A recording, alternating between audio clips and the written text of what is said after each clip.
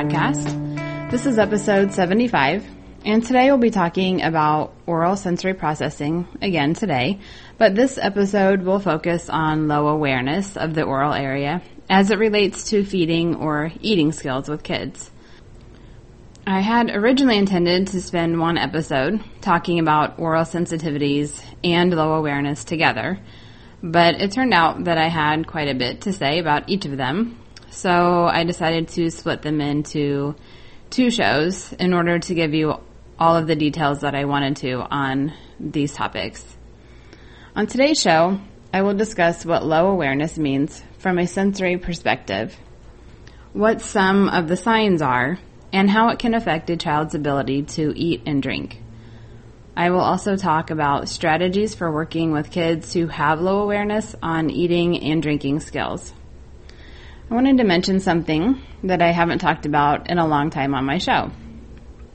First of all, the show has officially had at least one download in every state in the United States.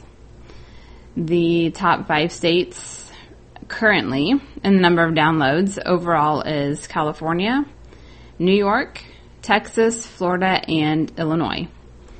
In the more recent episodes, I would say that New Jersey and Ohio are also pretty high up there on the list.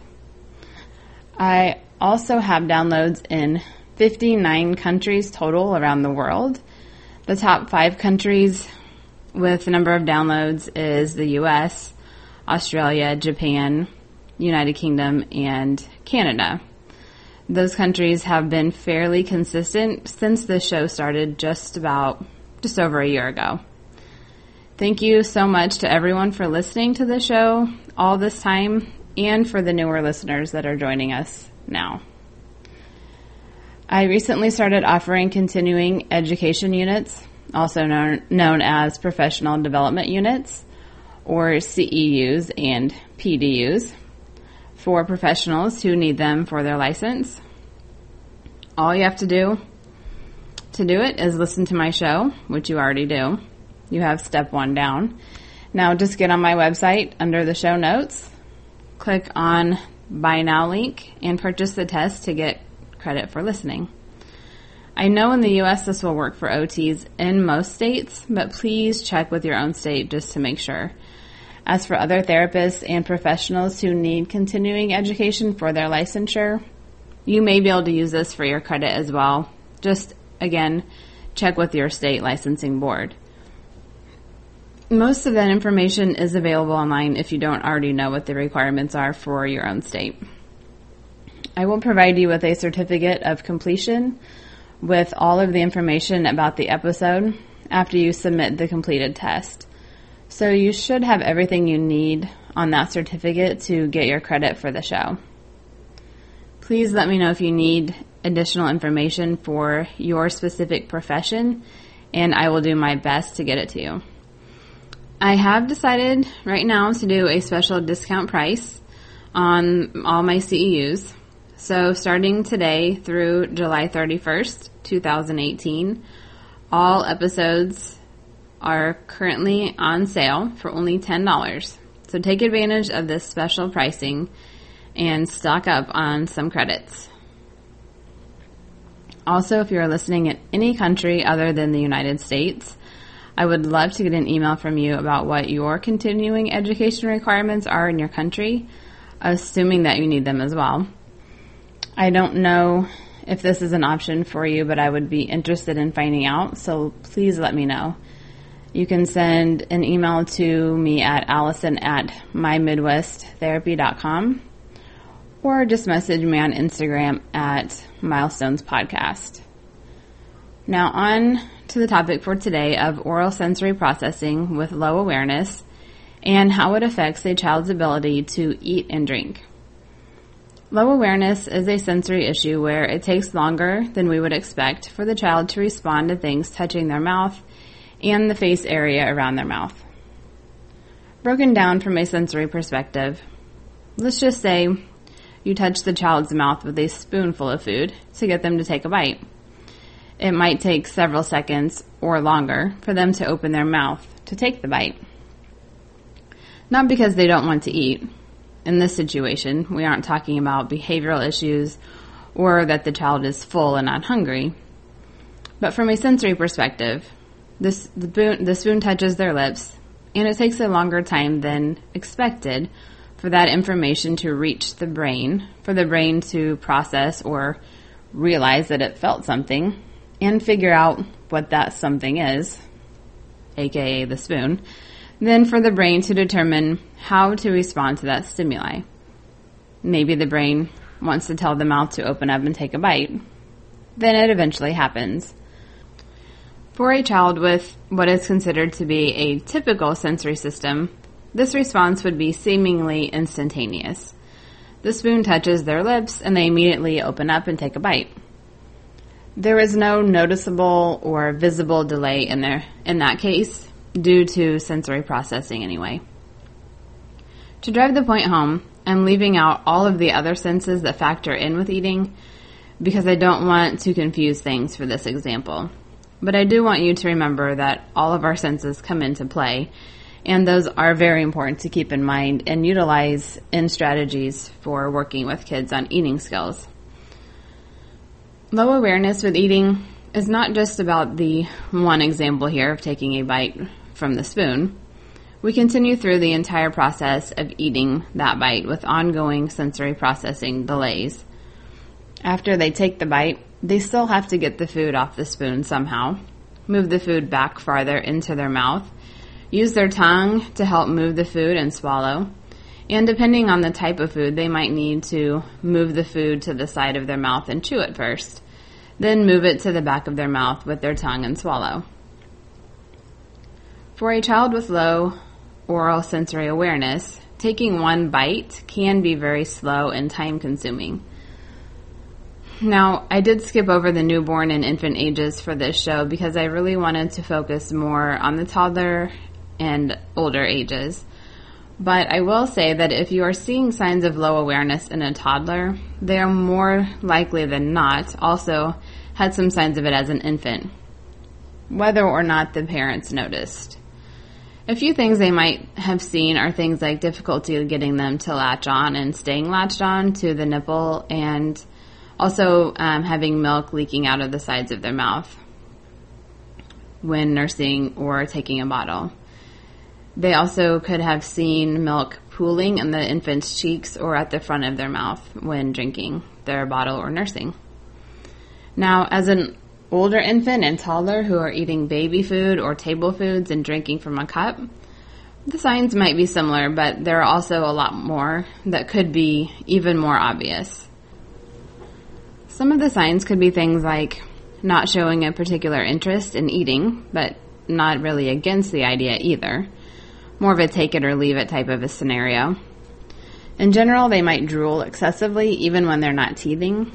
You might see that their mouth is constantly hanging open, and usually with drool pouring out or pooling at the front of their mouth.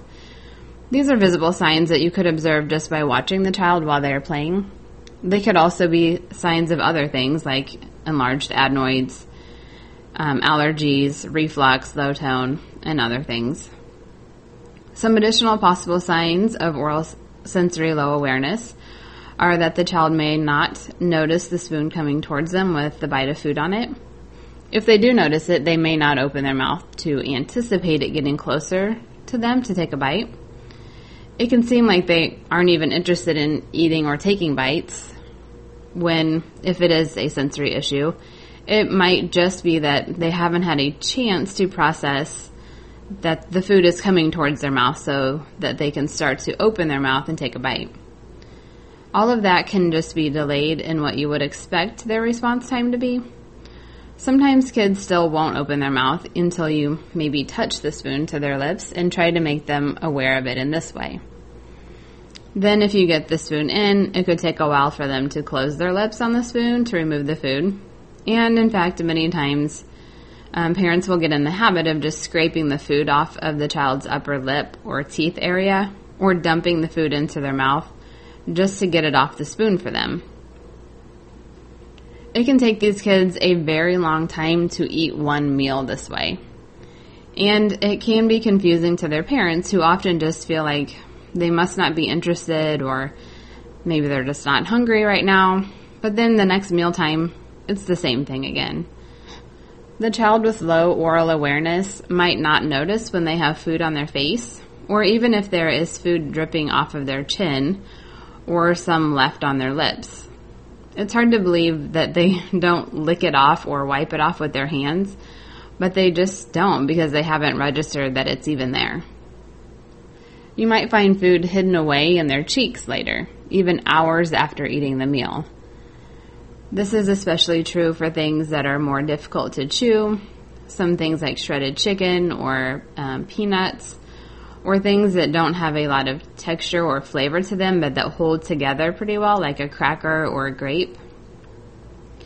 You may find that they don't have a lot of tongue movement or awareness of what their tongue is doing, so moving it side to side to either put food into the sides of their mouth or removing the food from their cheeks with their tongue back to the middle for swallowing may not happen.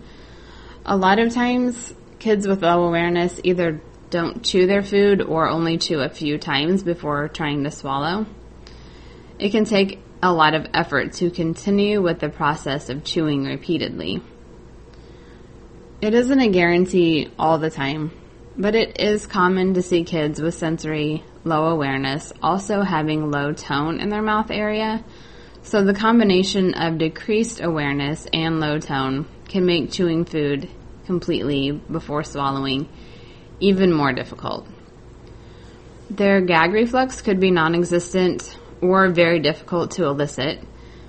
This is a concern because we have that reflex for safety reasons, so we have less of a chance of choking on bites of food that are too large to swallow. When that reflex is absent, it can be a real choking hazard, especially combined with a child who doesn't chew their food completely before swallowing. Another thing to watch for is that sometimes these kids seem like they are never full from eating. Anytime you offer them food, they are likely to eat it, even if they've just finished a meal recently, and you can imagine that they would still possibly be hungry. This goes along with the idea of it taking longer for them to notice things. In this case, taking longer for them to notice that their stomach is stretching because they're getting full, if they notice this at all. As far as drinking goes, this is similar to eating skills. You can see a child having difficulty with closing their lips on the cup, especially when trying to drink out of straws or even with open cups without lids and the 360 cups. Sippy cups might be easier for them, not because they don't want to get messy, but because it can be easier for them to tip the cup up and let the drinks come out more easily using gravity with a little bit of lip or teeth closure to help get the drink out. Whereas with a straw cup, their lips really have to do more of the work to get it to come out. We still often see liquid leaking out or even just falling out of their mouth when they're drinking. Lack of awareness that the liquid is falling out rather than being swallowed, especially after they've already swallowed a few gulps and the last one didn't go down yet and just falls out of their mouth instead. If you listened to the previous show, you probably recognize that the things I'm talking about today are basically the complete opposite from that one. Sensory sensitivity and low awareness are pretty much opposite in every way. Okay, now for some strategies. What to do about all of this low awareness? Well, we need to think about stimulation. Finding ways to wake everything up and bring more awareness to the areas around the face and mouth is the focus here. So how do we do that? Of course, it depends specifically on each child's needs, but generally speaking, these are some things to think about, some starting places and ideas. For one, I start thinking about ways to get their mouth ready before it's time to eat or drink anything. That way, when it is time, and I'm talking about just a few minutes later, they will have a better chance to notice the food or drink. Starting with things like a vibrating toothbrush or a Z-Vibe type object that goes in their mouth, I find that a lot of the time, kids with low oral awareness really tend to like vibration. Be careful with the vibration, though, and make sure that the child doesn't have a seizure disorder. Those kids can be more sensitive to vibration, and it could potentially elicit a seizure. Even if there is no known seizure disorder or any other issue, medical type issue, I always watch kids with vibration to make sure that they're okay when we're using it. This activity can be ramped up by adding additional stimulation through cold or high flavors. And what I mean by that is dipping the brush in a cup of ice cold water before bringing it to their mouth. The purpose of that is not for them to drink using a toothbrush or a Z-Vibe, but the purpose is to add the very cold stimuli to the equation in addition to the vibration. If the cold is not an option or not enough by itself for them, you can try using some high sensory flavors, things like lemon juice or pickle juice, things that are usually sour. The tactile piece of the toothbrush is nice because that in itself adds some additional stimulation for their mouth, even without the vibration or the cold factors. There are so many things that you can use other than Z-Vibes or toothbrushes. Things like blue tubing, chewy tubes, or just even certain kinds of spoons can work. You can use things like a frozen popsicle, like the freezer pops in the long plastic tubes that you usually cut off one end, but just keep the ends on and break up the frozen popsicle that's still inside the wrapper. This way they can crunch down on it with their gums or their teeth. They can rub it on their lips and just feel the cold generally everywhere without actually getting stickiness everywhere. Now, this usually only works with kids that really don't know what those things are, because otherwise, if they know what's really on the inside, they might be upset that you aren't opening it for them. In that case, I would either decide to let them have it, or at least some of it, or use something else instead. You can also just use crushed up regular ice if they have enough skills to manage that. If vibration alone is enough, then just stick with that, though. Or even a toothbrush that doesn't vibrate, but you can dip in the ice water could be enough for them too. This really is one of those things that you just have to rely on trial and error to see what works and what doesn't. It is a pretty fun experiment most of the time, though, because it can be obvious when you see the results and the child has a reaction to it in a positive way or shows an actual interest in eating or drinking. Also, with the vibration or cold stimulation, try to stimulate the insides of their cheeks and on their tongue and their gums or teeth and their lips. The more areas you can reach with it, the better.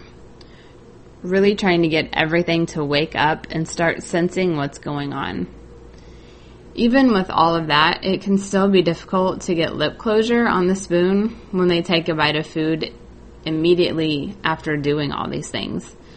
It's definitely not a cure-all, at least most of the time, but try and capitalize on the moment immediately after using these items, offering a bite of food to see if or how much what you tried worked. You may need to continue stimulation this way throughout the whole meal, after each bite or after every couple of bites, especially in the beginning.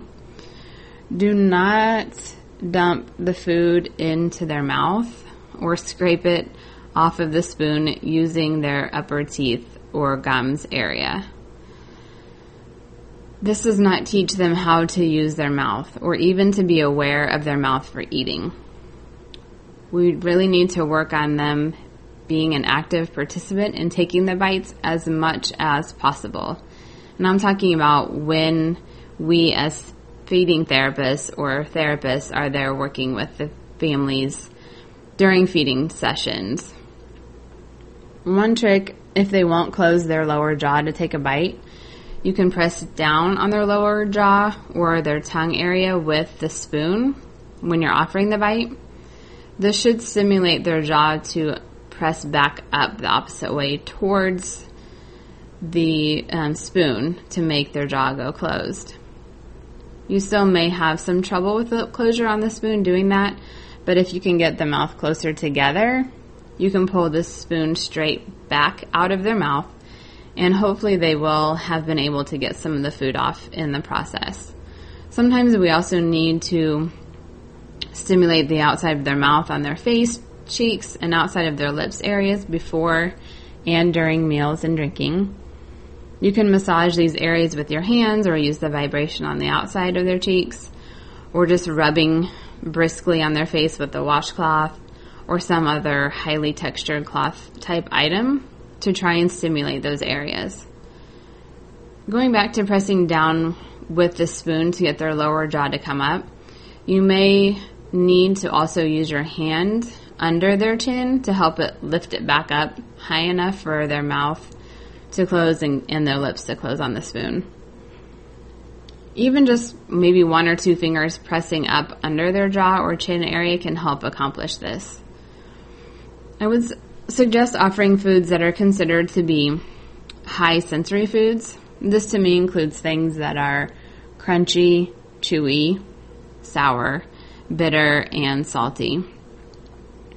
Now keep in mind that some of these kids, or many of the kids, don't chew their food completely. So you have to be careful about what you offer within these parameters. For example, a carrot stick is crunchy and offers some great sensory stimuli in that way. But those tend to take a lot of chewing before they're really safe to swallow. So that may not be a good option for many kids. A better option might be incorporating some crunch into a food that you know they can already eat safely, but that might need some additions to make it become a higher sensory food. Let's say, for example, that the child likes eating macaroni and cheese. I would not generally consider this a high sensory food, as it is. But if you crunch up some crackers or chips, or add some dried breadcrumbs to the mix, it suddenly has some texture to it, which can be very alerting and help the child notice the food, which also helps them notice their mouth, their tongue, and their teeth at the same time. You don't have to add crunch to do this. You could add some seasoning like pepper or seasoning salt, or some other spices or herbs that have strong flavor to give that food some more sensation. Adding spice or seasoning doesn't necessarily mean adding something that is going to be really hot and burn their mouth or be super spicy.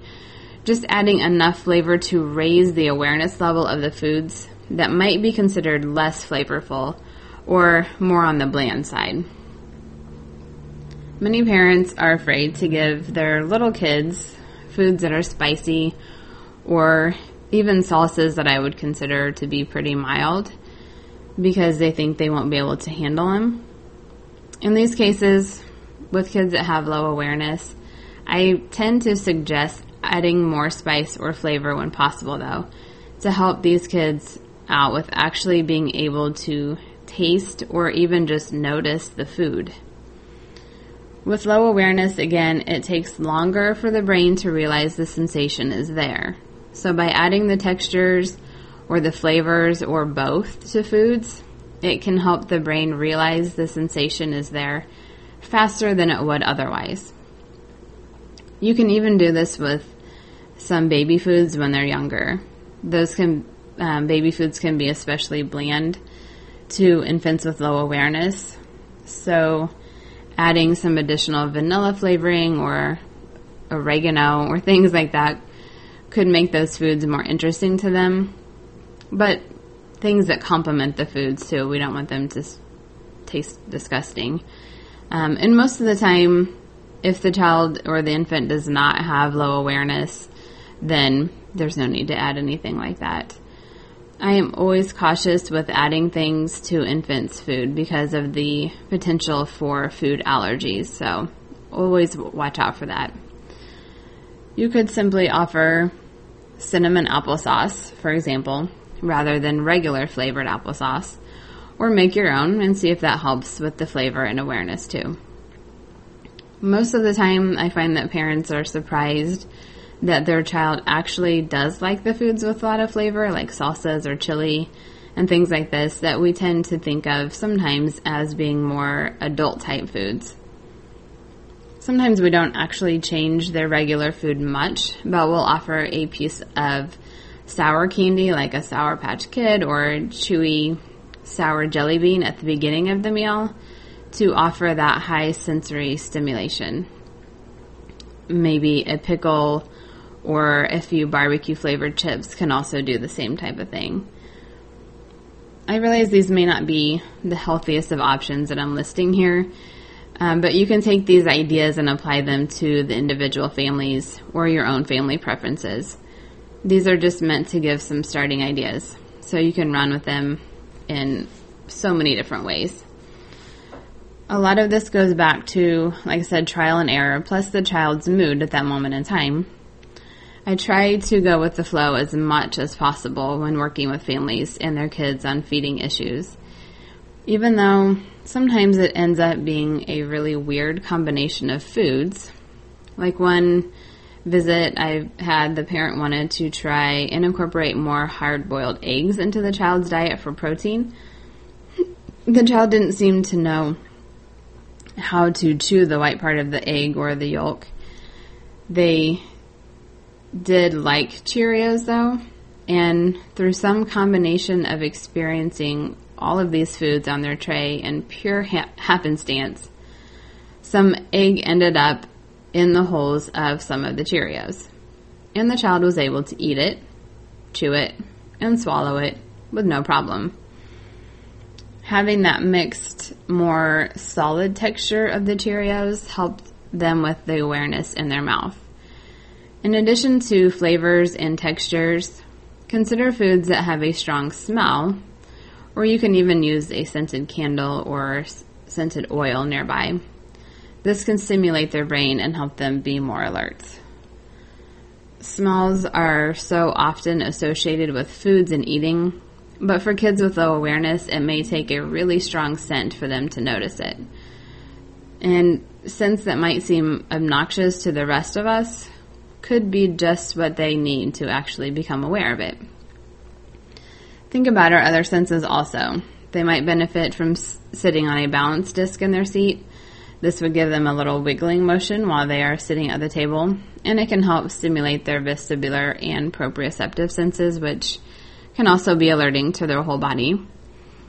If you have them sit on the pokey side up, that could be even better. Maybe you just have them swing for a few minutes before coming to the table or do some jumping activities first. Depending on the child, this could either help them wake up more or calm them down. But for a child who is demonstrating low awareness, these activities will most likely help wake them up or help them become more aware or alert, and hopefully prepared for eating.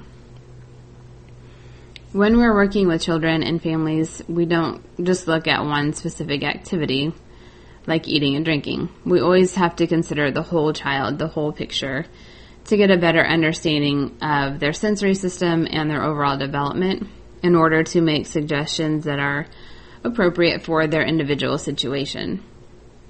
I didn't explain that in this show because I wanted to try and keep the focus on how low awareness can affect a child with this specific eating and drinking activity.